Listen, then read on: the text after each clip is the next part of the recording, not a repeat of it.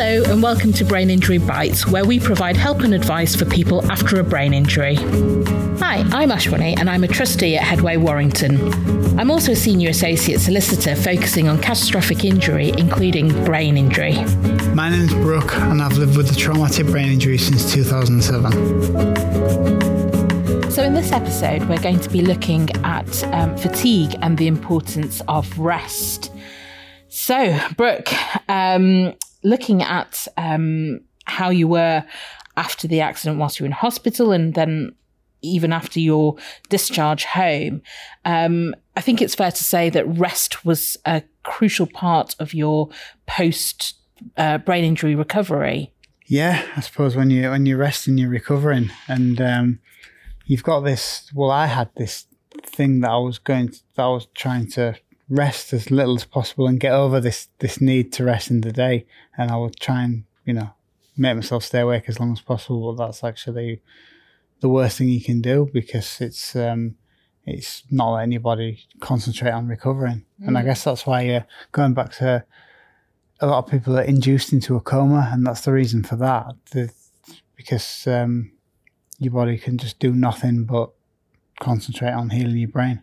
Yeah, it's, and certainly when you're in hospital, you're given opportunity to rest. We talked about it in episode 2 and that fake environment. You have that structure, you have plenty of opportunities to rest because your day is being managed for you.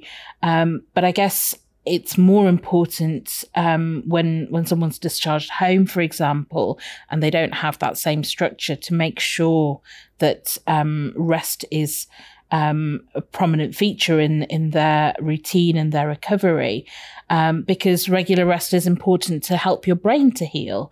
And I think, you just said that you were trying to do too much. It's a lot of it is about understanding that your body needs to rest, your brain needs to rest, and accepting it. Yourself. Yeah. You need to be balanced though. You can't rest too much, and if you don't want to get into the habit of just doing nothing, and then you can't do too much either. You've got to. But then what the problem is, you need to organise your time. And after a brain injury, the very part of your body that organises your time, usually the frontal lobe of your brain, has been damaged. So it's a bit of a nightmare trying to get that right. Yes. Organisation and planning can be difficult. And I guess, how did you manage that? Did you look at support from family and so on too? Not very well.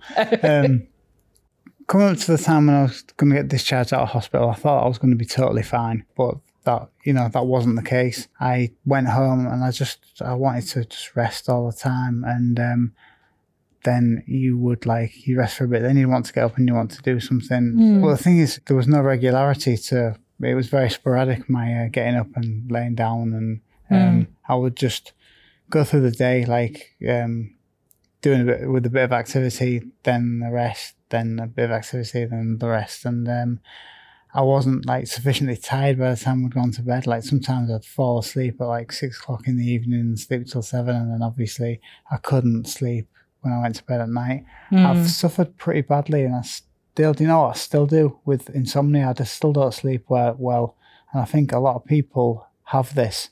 I remember there was a period when I was staying at my sister's house, and I was kind of scared of bedtime almost, because it would mean just another night of just laying staring at the ceiling, and then getting up in the next day and just being exhausted, and then just resting too much in the day, and the whole thing happening again. And what you need to do is you need to just get regularity in your life, even if it's every hour. Have 5 minutes an hour, but then stick to that, and have some sort of a plan. I remember I started at a mid-morning rest, and there was an afternoon rest, and a mid-afternoon rest, and then bedtime at night, and then eventually you get rid of the mid-morning rest, you get rid of the mid-afternoon rest, so it was just a rest in the middle of the day.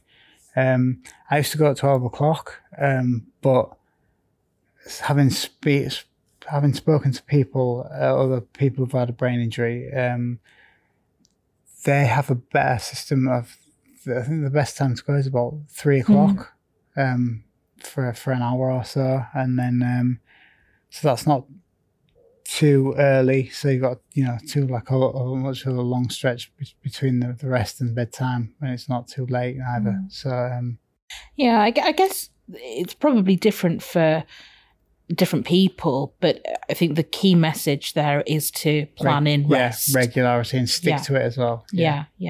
And also not doing too much. I mean, you mentioned that, for example, in the early days, you would do something, then rest, then do something else, then rest, do something else. And I guess without even trying too much, you can become very fatigued. Just the first activity alone could really set off that fatigue. That ruins kind of the rest of your day.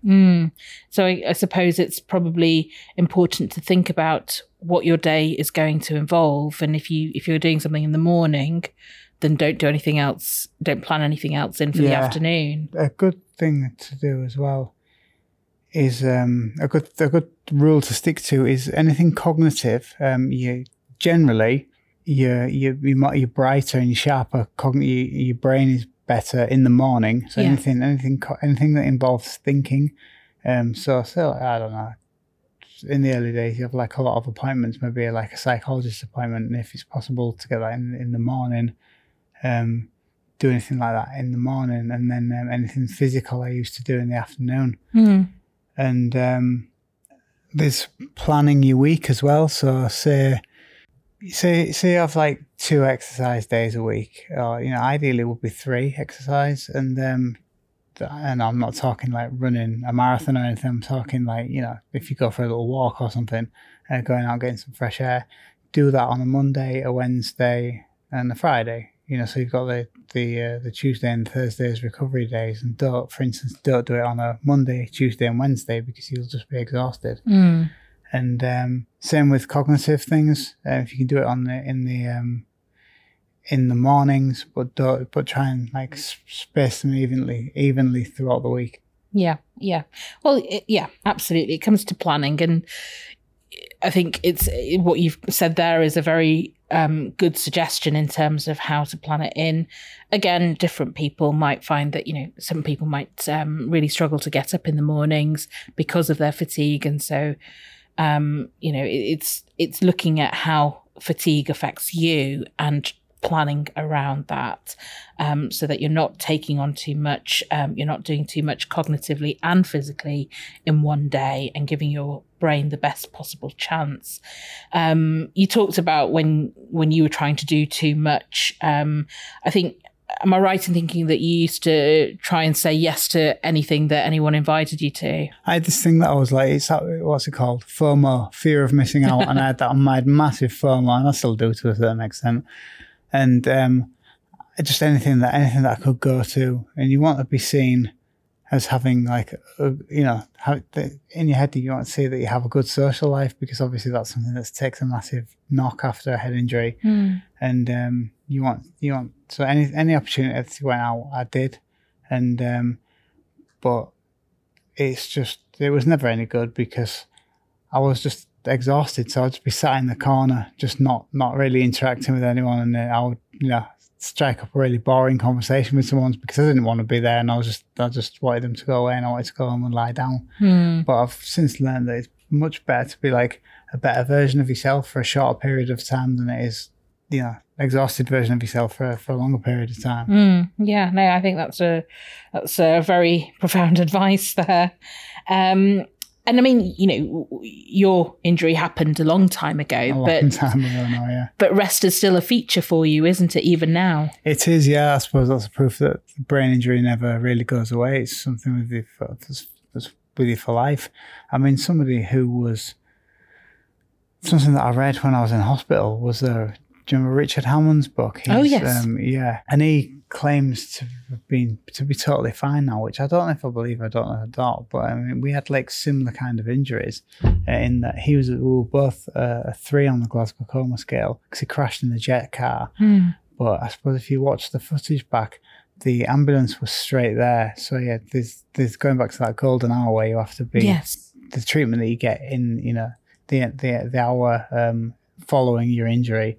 He was like, his golden hour was like seconds before I got treatment. So the gold standard of the golden hour. Exactly. Yeah. So he got the perfect system, but I don't know if he's totally cured or not. He says he is, but I guess we don't know what goes on behind the scenes. I mean, he has his TV persona, but we don't know what he's like when he's at home, whether he's, sleeping all the time. We just don't know, do we? Yeah, I mean, it's something fatigue was very much the bane of my life for a lot of years. But for anybody who's going through it, the early days now, obviously it is really bad at first, because you've got to remember that's when your brain's healing as well. Yeah.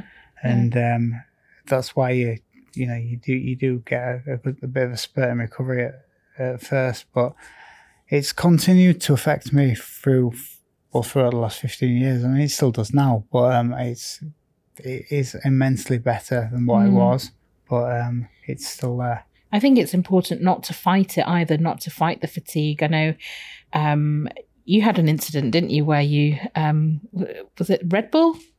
Oh, no, this thing, because you don't understand it at first. Like when I had my injury in 2007, there was very little known about brain injury. Now there's much more, and there's much, it's had much more attention and much more media coverage. But essentially, we didn't really, it was like a learning curve for us.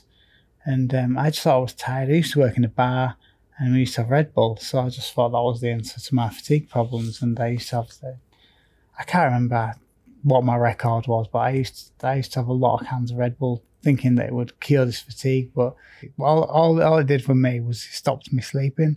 And there was a time I used to like the band AC/DC, and I got into it when we were travelling, and they were playing in Manchester, and I actually went to an AC/DC concert in, I think it was 2009, a couple of years after my injury, and I had several cans of Red Bull after that, and I don't think I slept the whole night. Oh, goodness. But it was good though.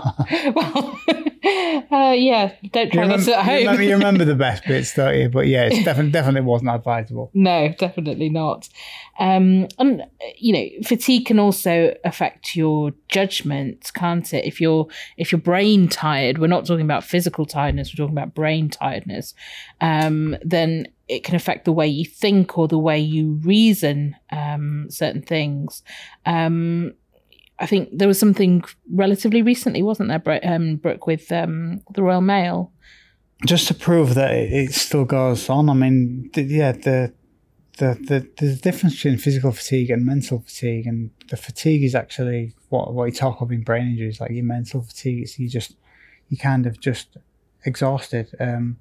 I've recently done I run a marathon for charity, and obviously it's something that hit me then, and it was about 10 minutes after I crossed the finish line. So obviously I was absolutely exhausted, and my defenses were down. I think I'm good at spotting scams on your phone. You get them all the time. That you get phone calls supposedly from Amazon. It's coming, £500 coming out of your account. Press this button, and it was one from Royal Mail. It was a text message from Royal Mail asking me just to pay a tax. It was £2.10, and it was happened just as I crossed the finish line and looked at my phone. And I've ordered things in the past, from America, and you've had to pay a little bit of extra tax. So I didn't really have time to sit and think about it. I just kind of assumed it was on them, and I thought I'll save myself some stress later, and I'll pay it now. And I did it, and I put my banknote details in and what have you. And then the next night, I actually got told to isolate the next day. I don't know if I'd seen somebody at the race or whatever, but so I was for my first day of isolation, and somebody rung me, and they said they were from the Halifax anti-fraud team. And I thought, usually I'd just make an excuse and just say I'm too tired, but I thought I'd better deal with this because it's on the Halifax anti-fraud team. And there was a guy who had obviously worked in customer service before, and he was just saying all the right things. And what he said to me was, "Are you getting messages on your phone from Halifax?" And they were coming through. in real time. These messages were coming through as he was talking to me. I don't know whether this was planned or whether this was just pure pot luck, but he said to me, have you noticed some strange payments going out of your account? And I've got an internet shopping problem, me. So especially in the pandemic, my Amazon bill's ridiculous. So I said, I don't know. All sorts of my bank comes out of my bank account. And he says, well, have you had something in the last couple of hours for £180? I was like, no, I definitely haven't. So what's that? So he says, right, you've got to go to these text messages in your phone. Are you getting these text messages from Halifax? And they were coming through, and I was getting them. And he says, you need to look at these and give me the numbers. So I just did that. I was exhausted, and I was just trying to get it done. So I just said to him, I gave him the numbers off like 4 of these text messages that have come through. And so he says, yeah, come into the local branch Thursday morning. We'll sort it out for you after your isolation's over. And so I was like, okay. Then said bye and then what have you. And then I was watching TV that night, and I kind of thought about it, and I thought, I'll have a check at that. And I looked at these text messages, and it actually says, do not share this number. Somebody is trying to steal your money. And my stomach just dropped, and I just thought, oh my God, what an idiot. But I just, I didn't even look at that. I just looked straight for the number, because obviously I was on the phone from someone from Halifax. It was he knew about these messages. So I just thought, why would he really, I didn't even into my head to lie to him. And basically what they'd done is they'd taken £600 my account. I only had 631 in it to last me like the rest of the month, and moved it to another account, and then they've made a payment to I think it was cyber stuff like that. Just scares me. So it had gone to a website. And I remember saying to this lad, he said, you'll have to contact this website. And I was thinking, can't you do it? And he says, well, no. So there's no number. So he's given me a website. So no, he gave me an email address. Sorry. So I wrote to this email address. And to be fair, they got back to me within about an hour. And they said it couldn't, the funds had already been transferred to another place, and they can't get it back. So I rung, devastated. I rung back Halifax. He explained to me that he didn't know if I says, can I get any of this back? And he's like, well, I don't know, because you authorised the payment, and that was it. I did not authorise the payment. I authorised a payment of £2.10. I did not authorise a payment of £610.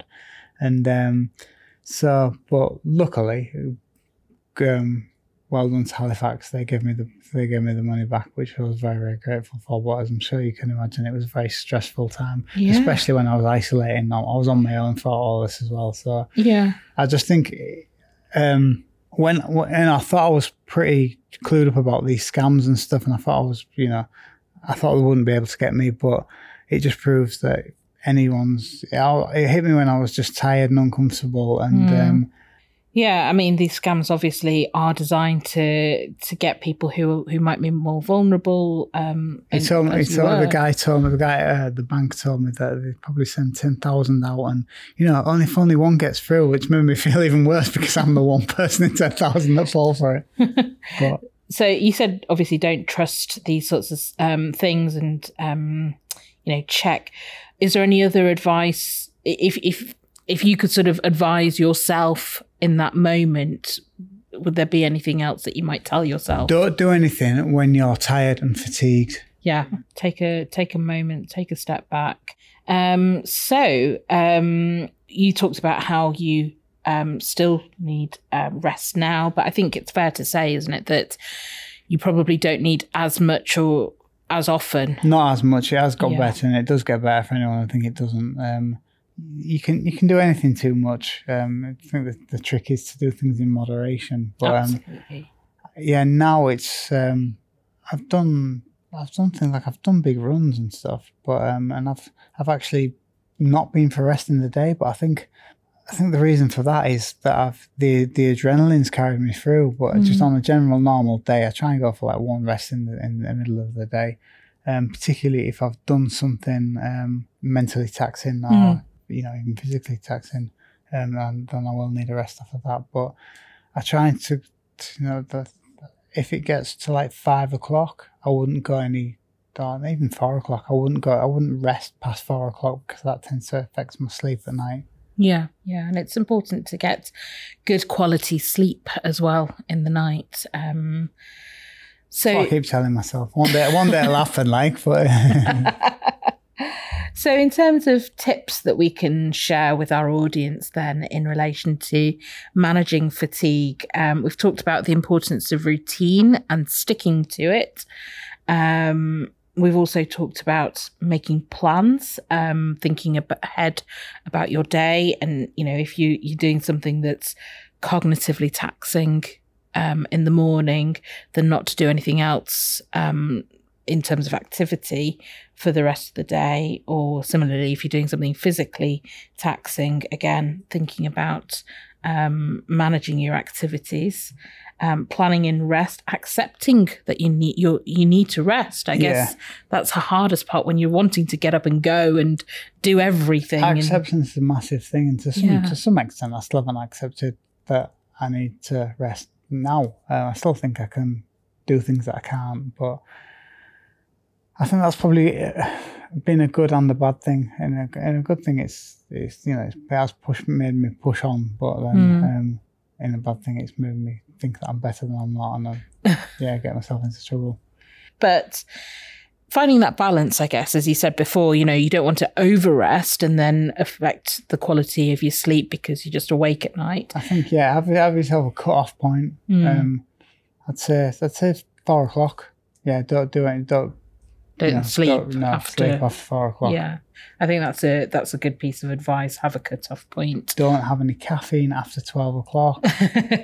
Certainly not lots of cans of Red Bull. Not Red Bull, no. No, avoid overstimulation. And it's what you said before, do things in moderation. Think about your diet and your exercise and do things in moderation. Yeah. Don't have too many stimulants. And I think, what we said before about regular bedtime, probably also, would you agree, a regular waking up time? Yeah, and get up. Set yourself a routine in the morning as well. Consistency is key. Have your routine, stick to it, plan, and rest, more importantly. Make sure you allow yourself that time to rest and let your brain recover. Don't rest too much, don't rest too little, don't rest too late. Definitely don't rest too late. And the worst thing to do in the morning as well, if you think you're exhausted, get up. Don't just lay in bed because it just makes you feel worse. Yeah. Well, thank you very much, Brooke. I think that was, again, a very insightful episode and lots of really helpful advice there for our listeners. Thanks for listening. Make sure you check the footnotes for more help, advice and resources. Join us for the next episode when we'll be talking about memory after brain injury.